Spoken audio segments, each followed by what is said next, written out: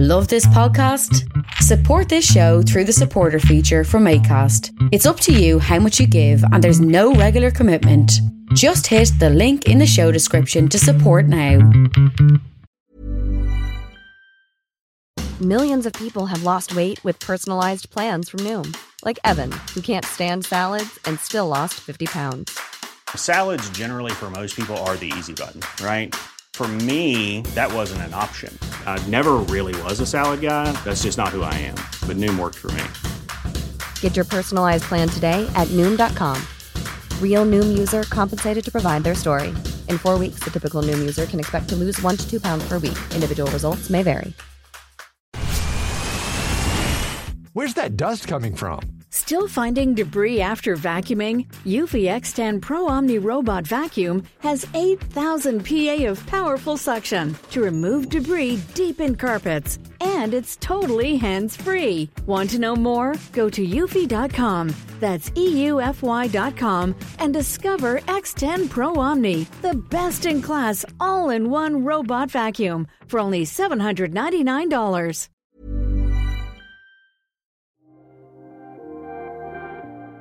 Welcome to Jerusalem Unplugged, the only podcast dedicated to Jerusalem, its history, and its people. Your host, Roberto Mazza, will bring you guests discussing their relationship with the Holy City. A journey through history, society, feelings, and hopes for the future. Follow the podcast on all social media platforms at Jerusalem Unplugged.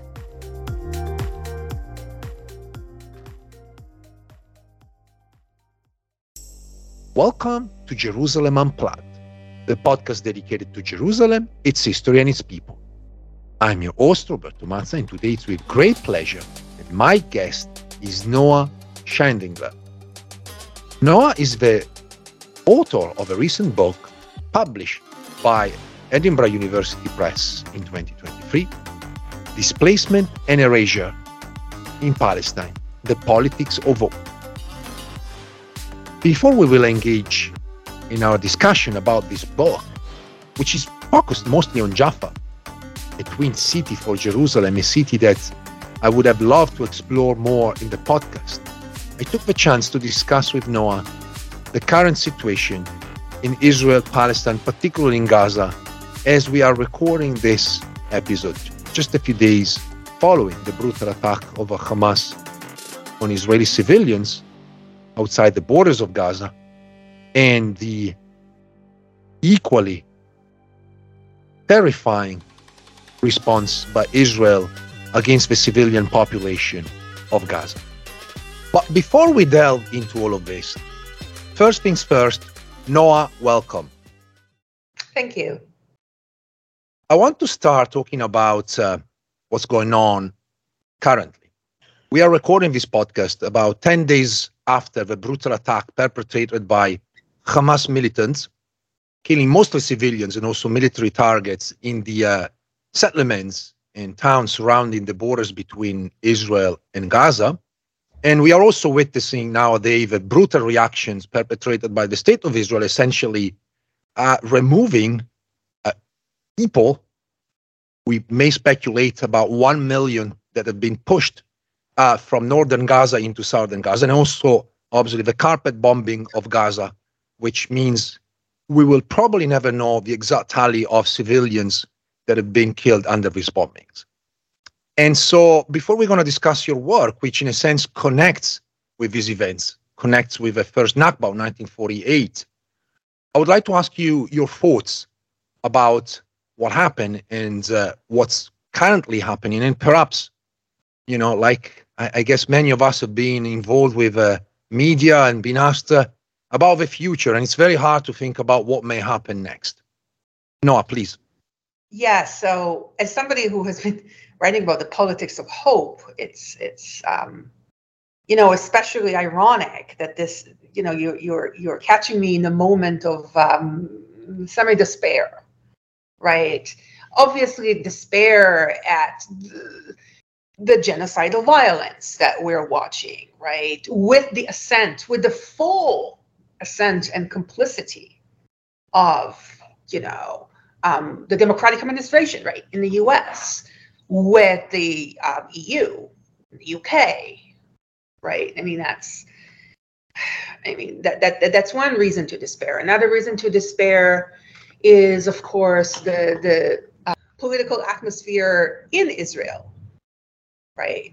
To the point where I personally feel like I can't really speak to most Israelis, right? Like you can't even start a conversation, including with people who are close to you. It has gotten so extreme that, for example, this morning, a father of one of the POWs, right, who were taken to Gaza, was attacked on the street by supporters of Netanyahu for daring to demand, right, to return his daughter. Like, you know what I mean? Like, the political atmosphere has gone extremely violent, right? Where I have friends in Israeli universities who are being threatened, right, to be terminated. Dozens of Palestinian citizens of Israel have been arrested and or terminated from the jobs, right? But I've also seen, and this is the sad thing, I have seen not a lot, not to that degree, but I have seen also a few people who are otherwise friends and colleagues and allies and partners posting on social media things that I feel are unproductive. Like, for instance, this morning, one of my really very long time friend and somebody who I organized with sort of posted something that really implied, be careful, Israeli Jews, what you do next will determine if we will allow you to be our neighbors after liberation. And I said, this is unhelpful because we want to prevent ethnic cleansing. We don't want anybody to be ethnically cleansed, right? And so his response was not very encouraging, right? So we see that. So it's a moment of despondence, I think, for a lot of us. And I want to bring the question of also connected to the title of your book, The Politics of Hope, because in the middle of this sad and brutal news, then sometimes you get glimpse of humanity. As I woke up here in America, obviously it's already afternoon in Europe, and I had the chance to watch this interview by Maoz Inon. He lost his parents in the Hamas attack, and he was telling BBC, we must do everything to stop the war. And to have the courage to go and speak these words really speaks volume about the fact that there is, at least in my view, a glimpse of hope. And then, maybe because I'm a cynical historian, then I open the comment section, and that's where I see humanity disappearing, where you find people, oh, you're friends of terrorists, we're going to bus you to Gaza, we'll take you there. It's disturbing, really. You have voices of those who suffered directly at the hands of Hamas trying to say, yeah, it was awful, but there's another way. And then, as you said, the climate is horrifying. And it's not just in Israel. I've seen European countries now forbidding Palestinians to voice their, demonstrations against the war in Gaza, and colleagues who have been silenced for speaking their mind. And I know there are colleagues who are saying things I disagree with, but, I accept the fact that there's going to be a debate. And I personally find it very hard when I see people that can't reconcile, and this is my personal view, which I take the chance to share, that there's no contradictions in saying that what Hamas did is awful and non-human to a point, in a sense that, there's no justification for it. And at the same time is equally wrong the reaction of the state of Israel bomb carpeting Gaza and killing civilians and essentially reenacting a new Nakba and moving more than 1 million people out of their place, not knowing what's going to happen next. So I don't find it that hard, but I understand that we are in this period of our history where it's mostly dichotomy. It's either black or white, and it's very hard to, juggle through this kind of jungle, really.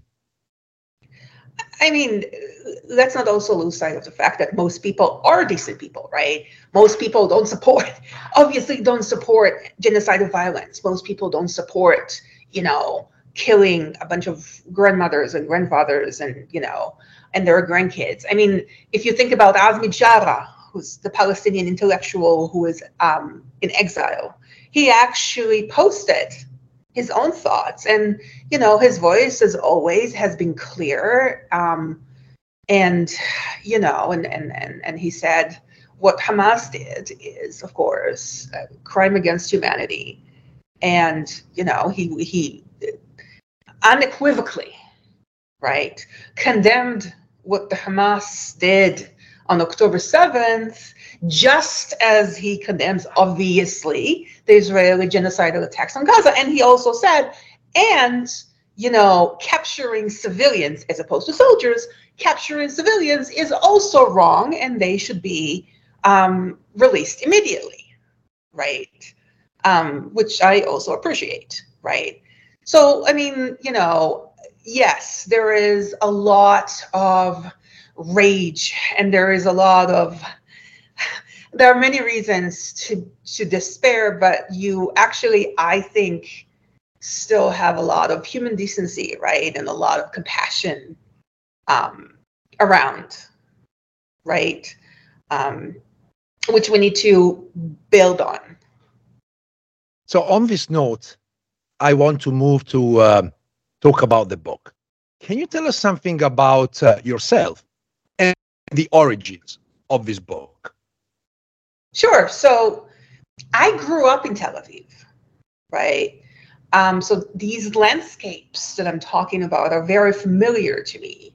And actually, as a child, I grew up right by the remains of the village of Salome, which was the largest village in the region of Jaffa. It was about 5,000 people, I believe, in 1946.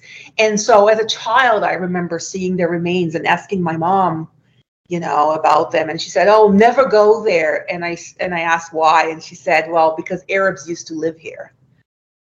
So it was very clear to me since the beginning of grad school that I'm going to write something about Jaffa, right? Of course, the whole project went through all kinds of transformations because of the people I encountered, because of circumstances, because I actually started it in 2011, when 2011 was also when, if you recall, the big demonstrations in Tel Aviv started, right? Like the housing protests. And I participated in this. And so my project completely shifted. But this is how I also got to know a lot of people in Jaffa, right? And this is how this project shifted from being more rooted in kind of archival research to being rooted in this assemblage of sources, including, of course, ethnography, including speaking with a lot of live people, including extended stays in sites like Balata refugee camp, right? I was wondering if you can provide the listeners with a short historical context into which your narrative is part of. And I want to also say and stress the fact that, to be honest, there's not much written about Jaffa. I mean, particularly compared to Jerusalem, or if you want to look at the nearby Tel Aviv, where obviously there's plenty of work done, but Jaffa remains largely unexplored from, almost all disciplines, whether it's anthropology, sociology, history, and politics. I mean, most recently, there have been some interesting interventions, right? In anthropology, like Daniel Monteresco, who's done amazing work in Jaffa, and also has a unique insight as somebody who grew up in Jaffa and went to a non-Jewish school, right, and speaks Arabic and all of that. So that's one thing. There has been, like, I actually collected a lot of things that have been written about Jaffa before I even started writing my dissertation. And there's a lot written in Hebrew, right? And it's like all very uncritical stuff, right? That's fine. I was going to write about that, and I decided that I have more interesting things to do. Now, the other thing to remember is, of course, and I always have to remind my students, is that unlike Israel that has, state archives, Palestinians don't have state archives, right? And so in terms of historical research, we're kind of stuck in terms of the kind of materials that we have access to. And to a certain degree, also depending on what we can find in the Israeli archives, right? Or become super, super creative, right? Whereas when you write about Tel Aviv, you have the Tel Aviv Municipal Archives, which I visited. And you have quite a bit, right? Tel Aviv from the very beginning had this sense of itself, right? As this historically significant site, the first Hebrew city. So Tel Aviv always documented itself, right? So you can really find a lot about Tel Aviv. Jerusalem is a different story, because Jerusalem has this, this long presence of Christian missions, right? It has long had interests by historical societies, archaeological societies, like a Holy Land, like Palestine, Holy Land type of groups that were interested in Jerusalem.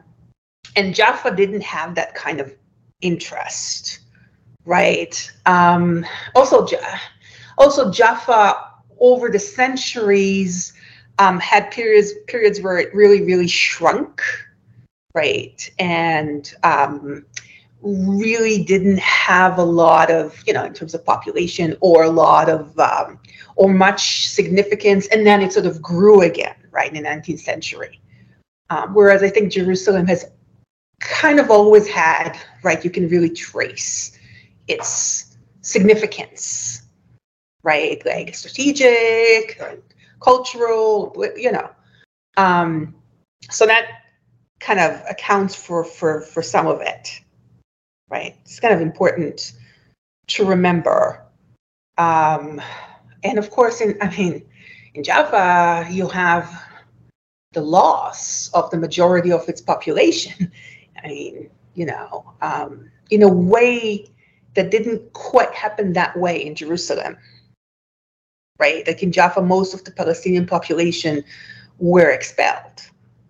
Whereas in Jerusalem, what you have in 1948 is that it was divided so that part of the city actually remained Palestinian. So some people actually ended up staying. That also, of course, accounts for the discrepancies, right, in the kind of information that is produced on those cities.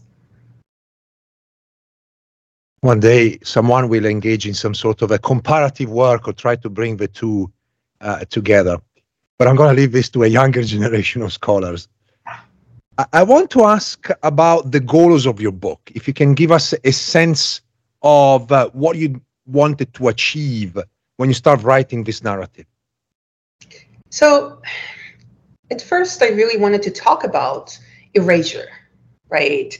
The way that Jaffa's Arabness, right, was almost completely erased, and what was left of it was retooled in order to fit better into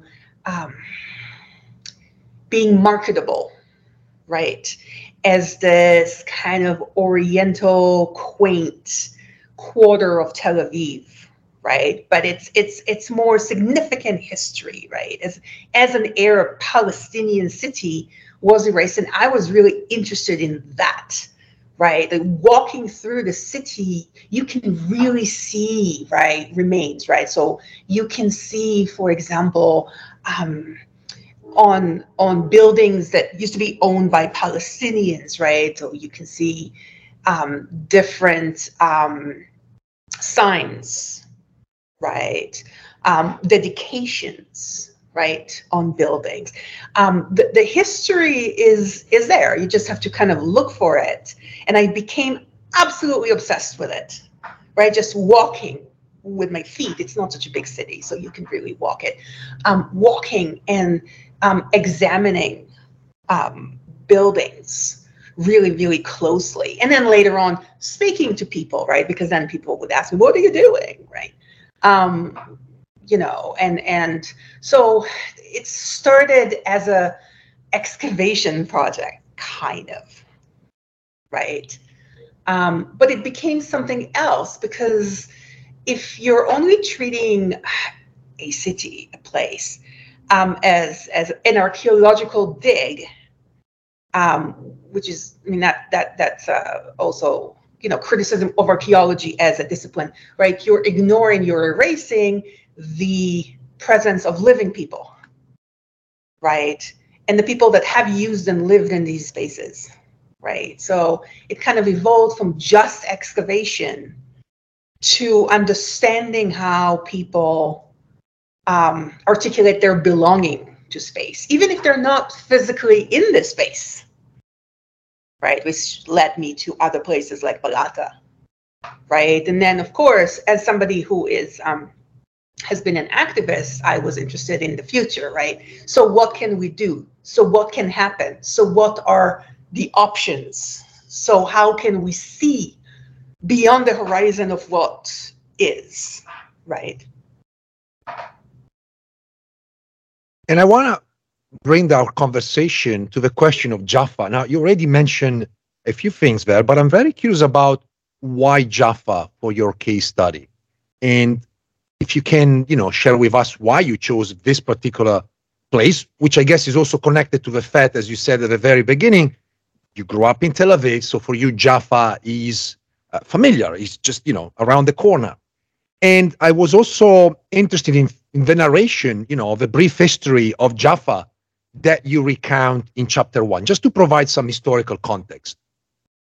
Yeah, so I mean, for me, it was also important for the uninitiated. So those who have not read histories of Jaffa, to kind of provide some kind of background that presents Jaffa, first of all, not as this, you know, decrepit, oriental, quaint quarter of Tel Aviv, not as also not as a site of poverty or crime, which is sort of another image that the city has, right?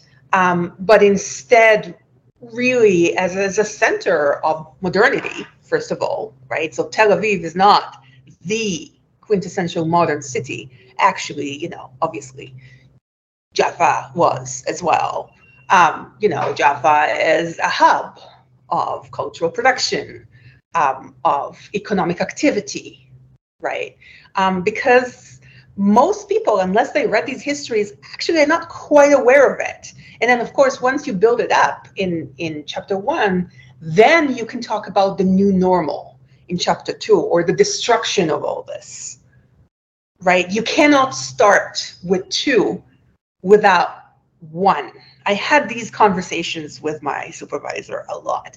I was like, oh, but why do I need to like actually go through all of the things that we know? He's like, and he said, you and I know. Don't assume other people know, right? And it makes the next chapter much more powerful this way, right?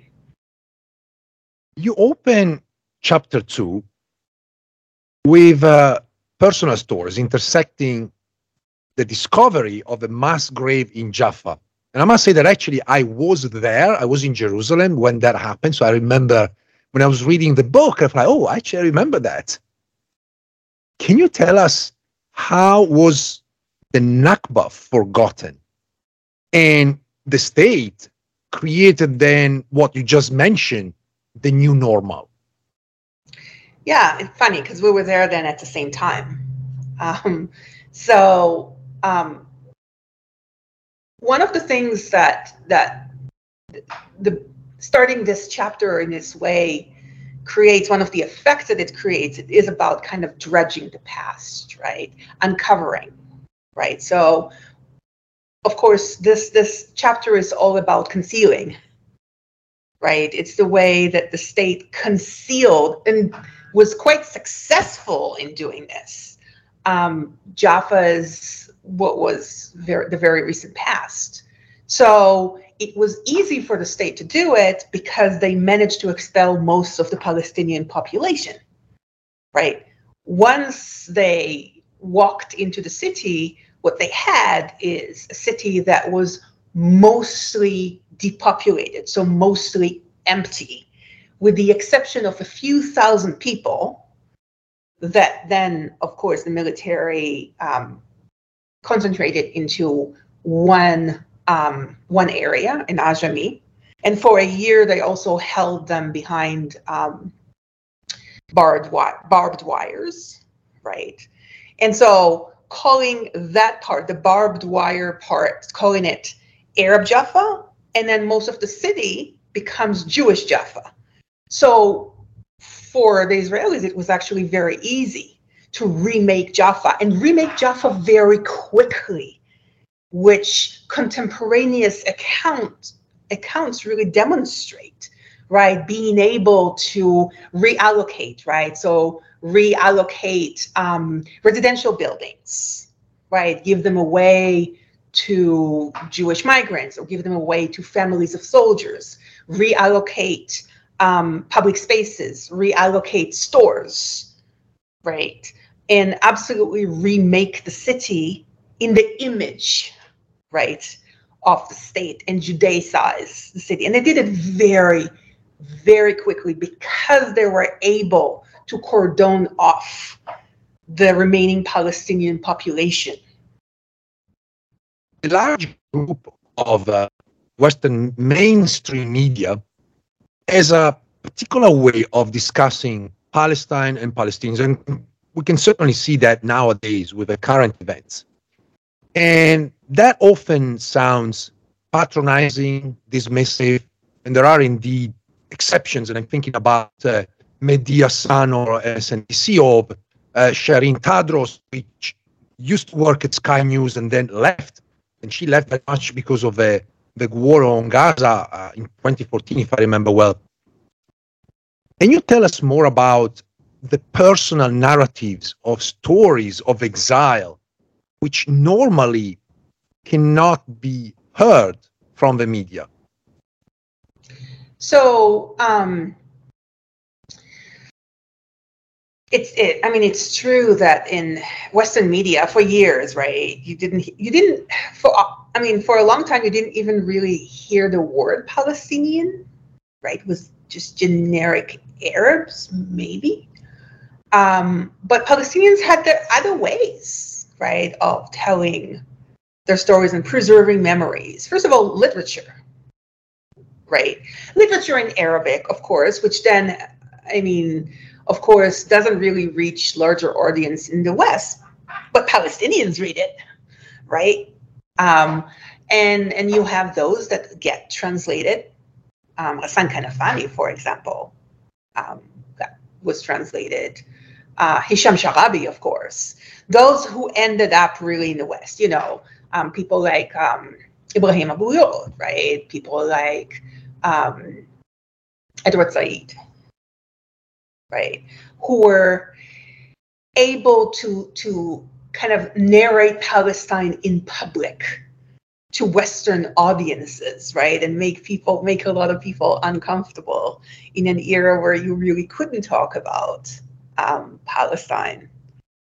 right?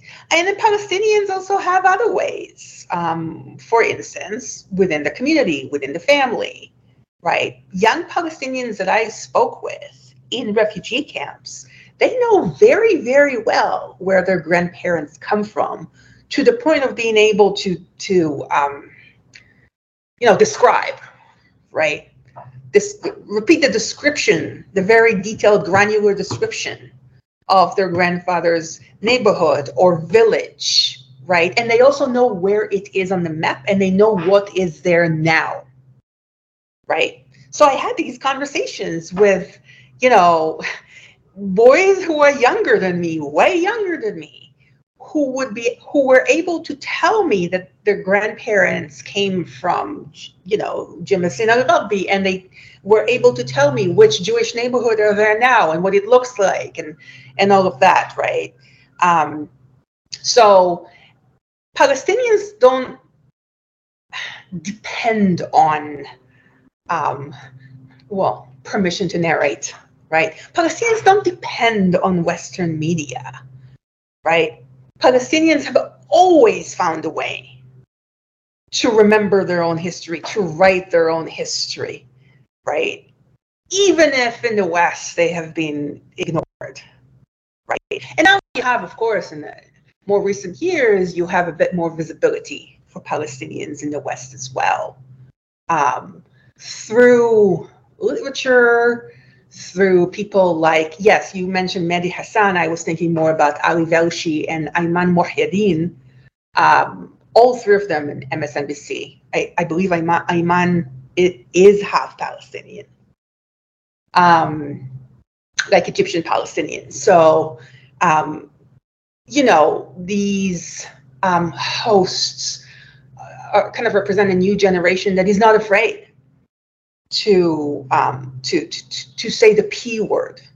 And by the way, with them also other non-Palestinian journalists and hosts that every once in a while I also see that say, hey, this is apartheid, or what Israel is doing is wrong. Sometimes I see that, right? And we owe a lot to the first generation of especially Palestinian American intellectuals that paved the way and got into a lot of trouble, right? And were demonized for that. I want to talk about something that struck me in your book, because I think it's important, not just in the narrative, but I think it's important also given the current context.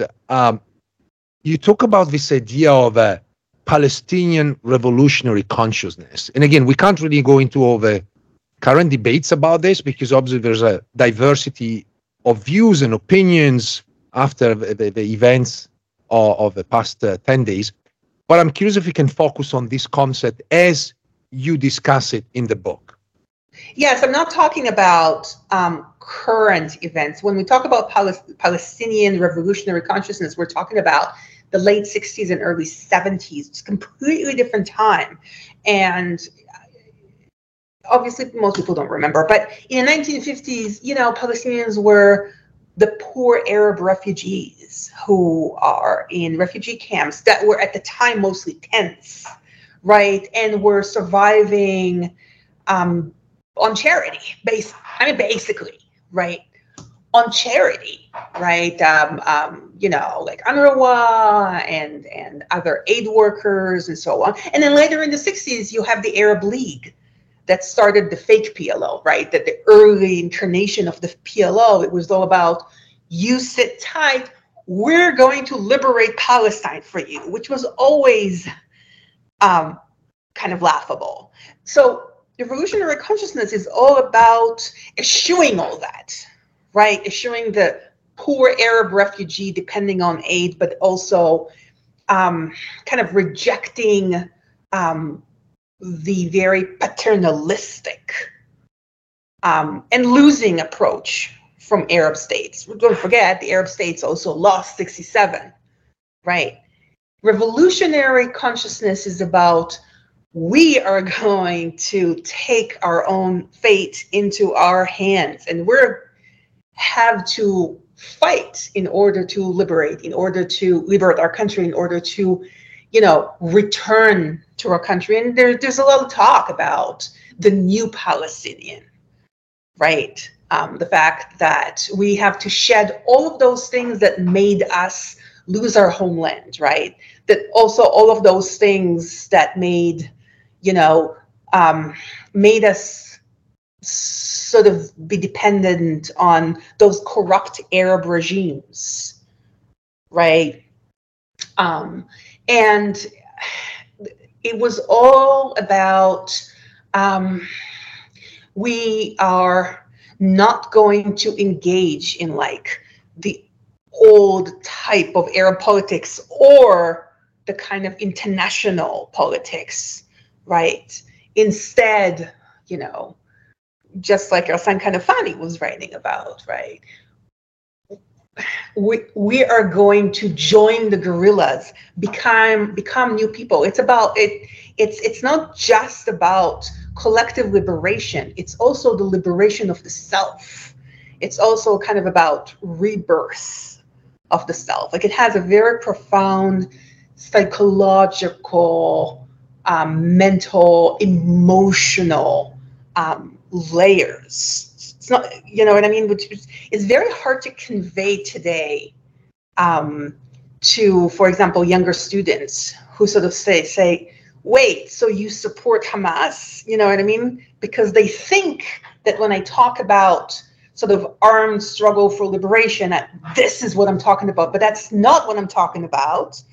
I have this feeling that Erasure Kanafani would not have been very happy with Hamas. I don't know, because he was obviously assassinated, but it's a completely different process of the liberation of the self in order to achieve the liberation of the collective. Hey, I'm Ryan Reynolds. At Mint Mobile, we like to do the opposite of what Big Wireless does. They charge you a lot, we charge you a little. So naturally, when they announced they'd be raising their prices due to inflation, we decided to deflate our prices due to not hating you. That's right. We're cutting the price of Mint Unlimited from $30 a month to just $15 a month. Give it a try at mintmobile.com/switch. $45 up front for 3 months plus taxes and fees. Promo rate for new customers for limited time. Unlimited more than 40 gigabytes per month. Slows full terms at mintmobile.com. Millions of people have lost weight with personalized plans from Noom. Like Evan, who can't stand salads and still lost 50 pounds. Salads generally for most people are the easy button, right? For me, that wasn't an option. I never really was a salad guy. That's just not who I am. But Noom worked for me. Get your personalized plan today at Noom.com. Real Noom user compensated to provide their story. In 4 weeks, the typical Noom user can expect to lose 1 to 2 pounds per week. Individual results may vary. Which, in a sense, again, when I was reading the book, I was trying to draw this parallel with kind of early Zionism. I mean, one form of Zionism that was really preaching the idea of a new Jew, the Alutzin, the pioneer. So I feel like there was something interesting there, like the idea of Geulah, redemption. So again, there are different contexts, but there's also some similarities. At the same time, from an historical perspective, you're looking at an era where you have plenty of movements kind of developing this revolutionary consciousness in the global South, but even in Europe, where I grew up, in the north of Italy, we had all of these, political, some of them turned into terrorist organizations later, mostly connected to, communist organization. And very much they preached on this idea of the new, individual. So there was a general attempt, I guess, to, get out of a post-World War II era and somehow, 20 years afterwards, redesign humanity in a different kind of shape and form. I mean, yes, it's not just even the World War II era, right? Like, even if you think about the Middle East and like the interwar era, so like between First and Second World War, right? Think about Egypt in particular, and the kind of intellectual movements that were very critical of what they call tradition, right? And so they offer their own ideas as to how to build this new modern Egyptian society that will be then worthy of true independence, you know, kick out the British, right? Be like a real original leader and all of that. So I mean, you know, some of it sounds today like a bit cringy, right? Because some of it is very Darwinist, right? Some of it is the new feminism, right? Some of it became very Islamist, but even like the Muslim Brotherhood originally started as kind of a very revolutionary movement that saw the transformation that is needed to happen at the very root of society. Therefore, working with like the poorest population, right? Not revolution from above, like Huda Sha'arawi type of thing, right? Or the communists. Some of them were, you know, all about kind of the, you know, vanguard, right? But like revolution from below.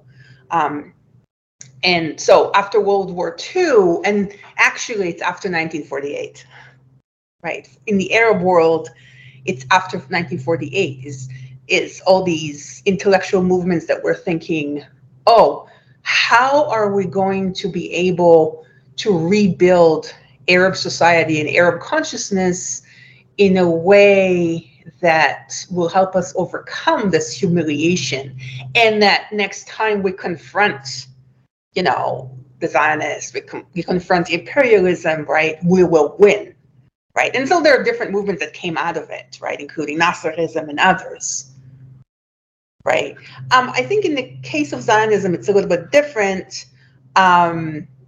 because, of course, what you call the pioneer, like the pioneers, the making of the new Jew, has a lot to do with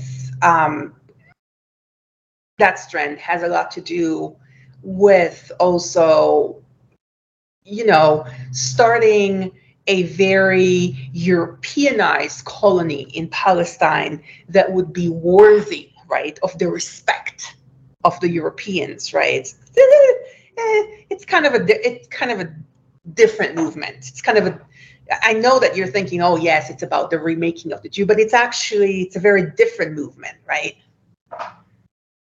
I just want to mention before moving forward, because you mentioned Hamas earlier, which is only from 1994 that Hamas eventually became militant and began attacking civilians, but effectively earlier was much more concerned about the well-being of the population. It worked almost as a charity organization and a political movement, but that's another story.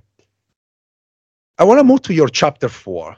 And that reminded me that a few years back, I had dinner with Salim Tamari. Salim Tamari is a sociologist and historian from Palestine, certainly well-known and respected scholar. And I remember him talking about his memories of a city. And then, again, your chapter 4 is very much about Salim and Rima Hamami. And so I was wondering if you can share with us what discuss in this chapter. One of the very first things that I wanted to do is I wanted to trace the stories of Palestinians of Jaffa after 1948. So that the story of Jaffa doesn't start and end with the city, but rather the people who used to live there and are no longer there, right? And so in the book, there are 2 chapters. Originally, it was one very, very long chapter that had more elements to it. And it was really about tracing really different itineraries, right? Including revolutionary itineraries, and of course, refugees, like camp refugees, right? What happened to Palestinians in the intervening years, right? So you have people like Rima, who I later met, and Salim, who I'm at awe of. And slightly intimidated. And, were able to really write about their experiences, write about, the histories of their families, right? And then, there were people like the camp Palestinians that I met that most people don't come to listen to, right? Like, so when I was sitting in front of like elderly Palestinians in camps, it's not the first time that they tell the story, but usually they tell the stories to like their community and their family members. But suddenly this woman comes from outside, and not just a woman, right? An Israeli Jewish woman. This is the story, right? And like asking them about their lives, right? So it was the first time for a lot of them that they were being heard outside of their community in a way that made them very aware that other people are going to read their stories, right? And they were reflecting on that. They were saying, you have to tell them. You have to tell them that we're still here. You have to tell them how we live. You have to tell them about how we want to go back. You know what I mean? Like, they were very, very aware that there is an audience, and it's not just me, right? It's going to be written in another language, right? It was incredibly powerful to be sitting there and listening to stories. And I listened to way more stories than I ended up, including in the book, which really made me, it really made me think about our responsibility, right, as a historians, right, and the ethics of working with refugees and the ethics of working with, displaced people, and, what it is that we convey, what it is that we silence, and so on. Right. It was a very profound process. And I want to pick up on this, and if you can just talk a little bit more about the return and the memory of the local inhabitants, and perhaps you can focus on the question of diasporic silence. It's interesting that you're saying diasporic silence, because I actually felt that people were not silent at all. The Palestinians that I met in the diaspora are really, really not silent. Just this past Nakba Day, like 2023, I participated in a panel in Texas, in Denton, Texas, with two refugees, two elderly Palestinians who live in the U.S., one of them from Jaffa. And trust me, they were not silent at all. They had a lot to say, a lot of important things to say, and they were really interested in people listening to them, right? And they're also interested in like speaking to broader audiences, right? Where I did encounter silences are actually Palestinians who remained in Jaffa and experienced 1948. I did some research. I was sitting in this day center. It's like an elderly day center in Jabaliyah. It's part of Jaffa, and they're all Palestinian elderly people, very nice people. And just spending the day with them and talking to them. And there was this one guy who was very talkative. But when I came to talk to him about the Nakba, he clamped up. He didn't want to talk. He was like, "Oh no, it wasn't that bad. No, we're happy. We're happy to be with the Israelis. No. He was, it sort of took me by surprise. And then he said, I wrote a poem. Do you want to hear my poem?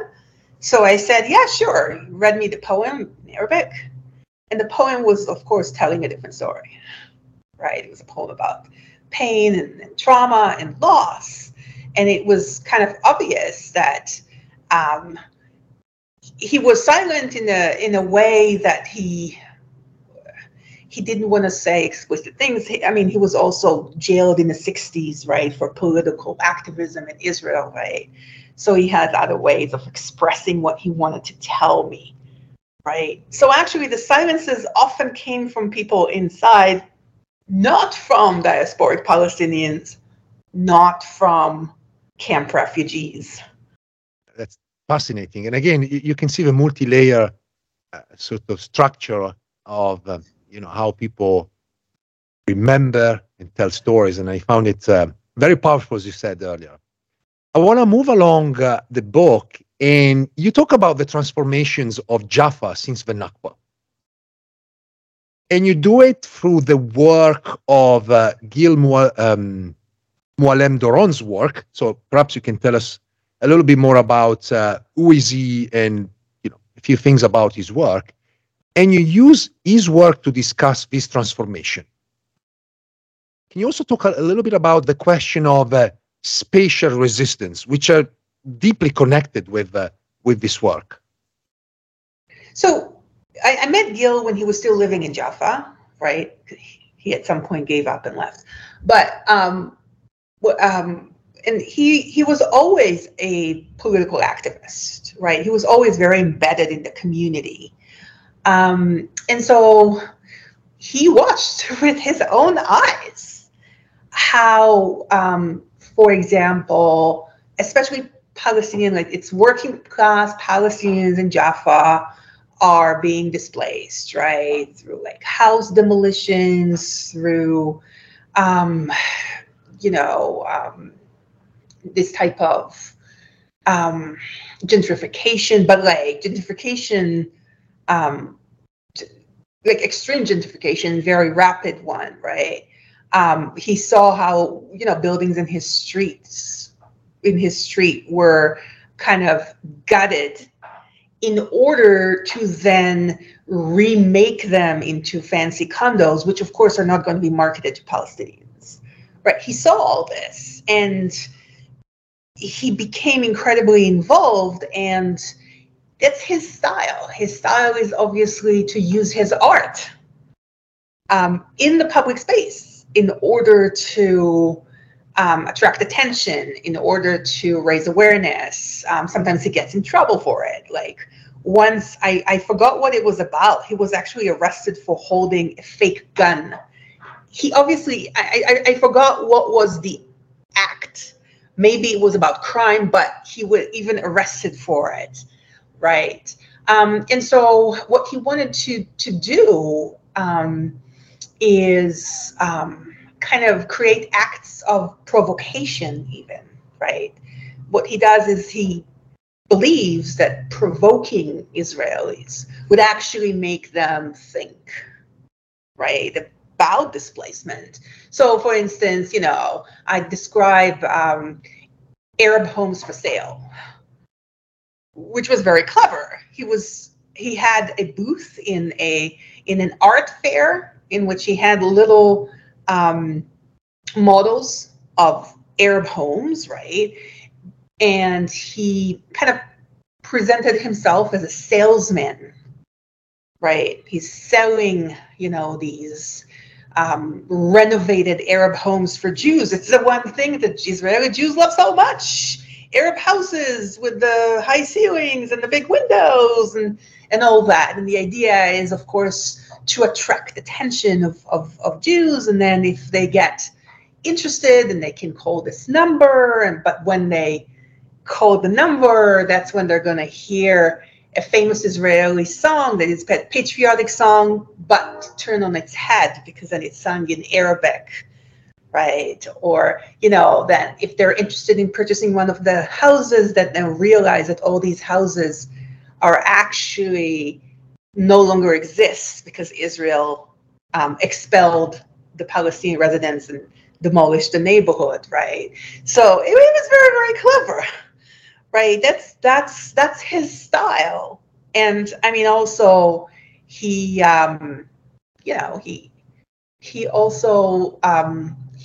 was also working as an arts educator when he worked with Israeli students, right? And he forced Israeli students to really think about redesigning contemporary landscapes and to prepare them for the return, right, of the Palestinian refugees. So, he's I think, incredibly brave, right? He continues to do so, right, in the UK. And he's also, again, as an engaged artist, he's also very engaged in contemporary anti-racist politics in the UK, right?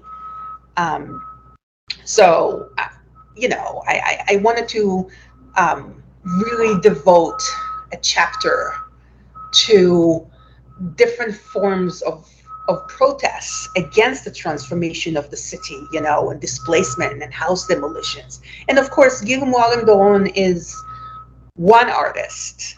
There have been others who have been, in their way, right, creating these engaged public art. And talking about return, in chapter 6, you discuss Zokrot and a proclamation of return, which was read in Tel Aviv in 2012. So you're looking at the Zokrot Badil project, which essentially is envisioning the return of the refugees. And you look at a series of imagined futures. Yeah. So in 2012, that was, I believe, really the beginning of the transformation of Zokrot. So up until that point, from 2002 until 2011, 2012, Zokrot mostly focused on commemorating the Nakba, right? Sort of taking Israelis to sites of depopulated villages and telling the stories, right? And showing that, which is very important work, and they keep doing that. But they also went through a transformation of advocating for the return of the refugees. So talking about justice, right? Not just about commemoration. And so this project was very, very, very, very experimental, because when we started, we didn't know where we were going to end, right? And also there were like a lot of internal tensions within the group, right? Around questions like, what is it going to look like once you're actually kind of forced to leave abstractions behind and look at the space and sort of think about how it's going to be used, who's going to live there, right? How it's going to function. This is where it gets dicey, right? This is where people who are otherwise very committed to the right of return will say, well, I don't know, right? Like, is that going to work? How is that going to work? What does that mean for the people who currently live there, and so on, right? So this project was good to sort of go through this process, right? It wasn't perfect by any means, right? I think if you read the kind of the textual products, you'll see some of these tensions, but I think it also launched similar projects. I think it also launched public conversations around the possibility of return. In the Israeli public, Palestinians always talked about return, so it really making Israelis talk about the right of return and not just about the Nakba, because I think it's the realization that there are Israeli Jews, like even on the Zionist left, so the so-called Zionist left, who have no problem commemorating the Nakba. They just don't want to think about justice, right? They don't want to redress, the injustice of ethnic cleansing. So this is why I think Zokrot sort of made this pivot. And I'm so lucky to be invited into this project that absolutely transformed my project. My dissertation and then the book would not have taken this turn at all, because I then continued a discussion of sort of visions of return in chapter 7, right? because I know I don't just talk about what we did, what we wrote as a group, but I also look at what others through literature, right? What others are thinking about the return, right? So I talk about 2 short stories. One is kind of like more like I read it and I was like, it's a little bit kumbaya, right? The Gandhi story written by an Israeli was a bit more kumbaya than the Palestinian written story, which was a bit like poignant and like, but do we trust them? But is there anywhere for us to return? But can we live with them? And so on, right? Which also came up in my conversations with refugees in the camp that said to me, I don't want to live with the people who killed my best friend, right? Or who besieged the camp, or, that it's not all kumbaya, that it's not all about sort of like, okay, thinking about post-conflict transformation and reconciliation, right? These are words that are thrown around a lot, but actually point to doubt, a lot of it. And you said something that was buzzing in my head. I mean, particularly when we think about the left, whatever is the left, in Israel, commemoration, in a sense, it's easier. It's a good step forward, considering the amount of denial. But thinking about the return, thinking about reparation, that's a completely different discourse. And I think I must say that in your book, really, this comes out very powerful and very powerfully. And I think it's very important to remember the difference here. Like, commemoration is one thing, but the reality of the return is a different one. No, but the point is, and I guess that's sort of the kind of in the very end, right? I went through a process with this book, right? So in the very end, when you reach the end of the book, what I'm saying is, but we need to sort of think about these complications. And that's okay. That's okay if the road is bumpy. But this is the politics of hope, right? The idea that, fine, it's not going to be, like, we can't sort of imagine the post-liberation future as like this all, milk and cookies and bunnies and, but I mean, but we need to think about it, and we need to think about ways that we can redress injustice, but also at the same time, like I said to a friend this morning, but we all gotta, in the end, we all gonna have to live together, right? Like, we don't want anybody else to be ethnically cleansed, right? How do we not get to the point of another, ethnic cleansing to anyone? Now, moving forward, central to your last chapters are South Africa and a trip to Cape Town. Can you tell us a little bit more about this trip and the connection with Palestine and Jaffa?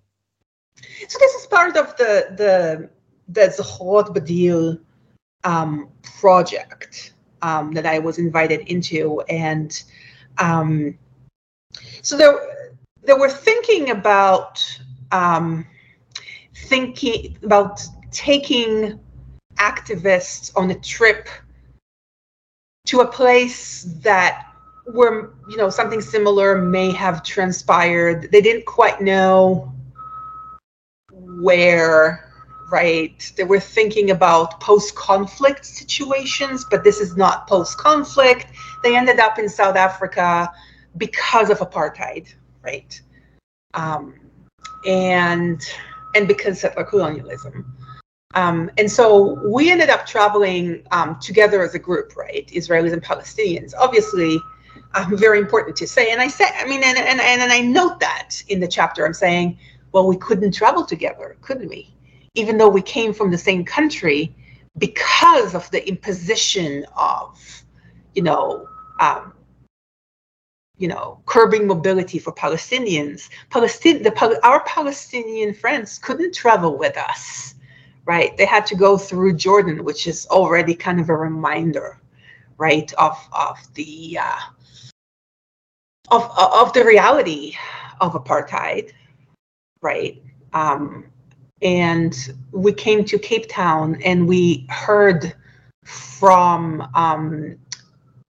people on the ground about the curbing of mobility during the apartheid era, which is something that resonated very, very well with this group, especially, of course, with Palestinians, right? We were taken to sort of key sites that, again, it was designed to sort of elicit these comparisons. So Robben Island, in the sense of, political prisoners, right?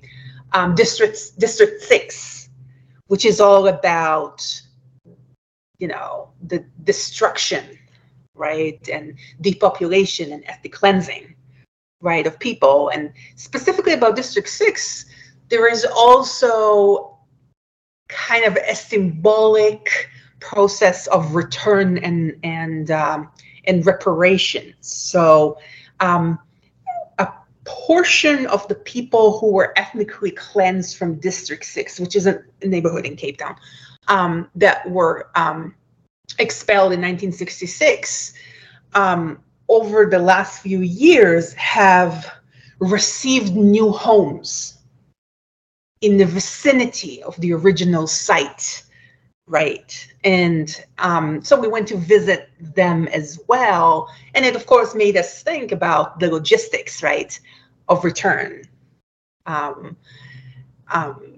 So, and we visited a refugee camp outside of Cape Town, which, of course, made the Palestinian members of the group directly compare the experience of the refugees in Mandela Park to their own. And I remember they're saying, oh, wow, they are worse off than us, which I was like taken aback, right? I don't live as a refugee, so I can't even, I don't know, right? I don't know. So that whole visit, it's a couple of weeks, this whole visit was supposed to make us think about what is comparable, as in the things that are similar between the experience of apartheid in South Africa and in Palestine, but also it also turned into what not to do, right? Because the more we talk to people, the more we realize that they went about it the wrong way in the aftermath of apartheid, in a way that did not offer solution or justice, right? I think to most people, right? And so when we were sitting in those meeting rooms at the very end of the trip, we were talking about what it is that we don't want to do, what it is that we don't want to happen, right, in Palestine. It was also a very visceral kind of experience where Palestinians sort of, our Palestinian friends were really kind of empowered to talk about their own experiences of loss. I think it was a very good, I think it was very good for them to like really air it, to really be able to powerfully articulate it, and for the Israelis to hear all that. I have one last question. Sure. So in the conclusion, you have a series of pictures, and you have chosen one that I found personally very powerful, and that's the sign marking the Israel-Lebanese border. And you can only see the directions for the various cities. And it feels as the cities of Jerusalem and Beirut are not really that far away, and certainly they're not, and they were not particularly under the Ottomans. In an imagined future, that border could be one day open, and possibly will be even, a great night out, driving from Haifa to Beirut for a dinner out on the Corniche. Now, I know I'm digressing here, but I wanted to use this image to have you talking about the conclusion of your book. You know, that point where we were standing near that sign is at top of a hill. But actually, under our feet, so the bottom of the hill, was the tunnel through which the train that went to Beirut once went through, right? And in 1948, they tore out the rail, right, and completely sealed off that tunnel. And standing up there, of course, it made us all think, right, about open borders, because when you're standing there, what you don't see in the picture is the big gate, right? You're standing there and it's actually a military base. It's right by a military base, and there's a big, locked gate, right? So it's quite powerful to think about this place without the base, without the gate, and potentially with a much more rapid train going not just from Haifa, from Jaffa, right, to Beirut. Because of course, in Ottoman times, and I mean also after Ottoman times, right, people were connected in also, in terms of like family. I mean, what do you mean? People married along across borders all the time. These borders are artificial borders, right? People marry. People went to school. I mean, in 1948, there were people in Jaffa who ended up being stuck in Beirut because they were in school, right? And they couldn't come back home, right? I mean, there are Jews that became later Israeli Jews that went to school in Beirut, right? Actually, in the dissertation, in the chapter that I omitted from the book because I'm going to use it in a different way, there is this guy who ended up being an Israeli intelligence official who went to AUB. Right. I mean, sure. And this thought that it's possible should be normalized, right? Sure.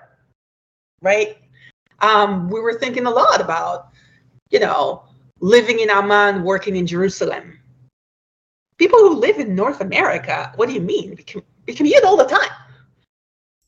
I'm just kind of hoping that in like the post-liberation Palestine, we're not going to be like the US depending on cars, but we'll have those rapid trains, right, that will connect us to places. And on this positive note, this was Noah Shaindlinger, author of Displacement, Erasure in Palestine, published by Edinburgh University Press in 2023. Thank you so much. You're welcome. It was wonderful to chat with you. Thanks for listening. If you enjoyed this episode and you'd like to support the podcast, please share it with others on social media or leave a rating and review. To catch all the latest, follow us on Instagram, Twitter, and Facebook at Jerusalem Unplugged. Thanks, and I'll see you next time.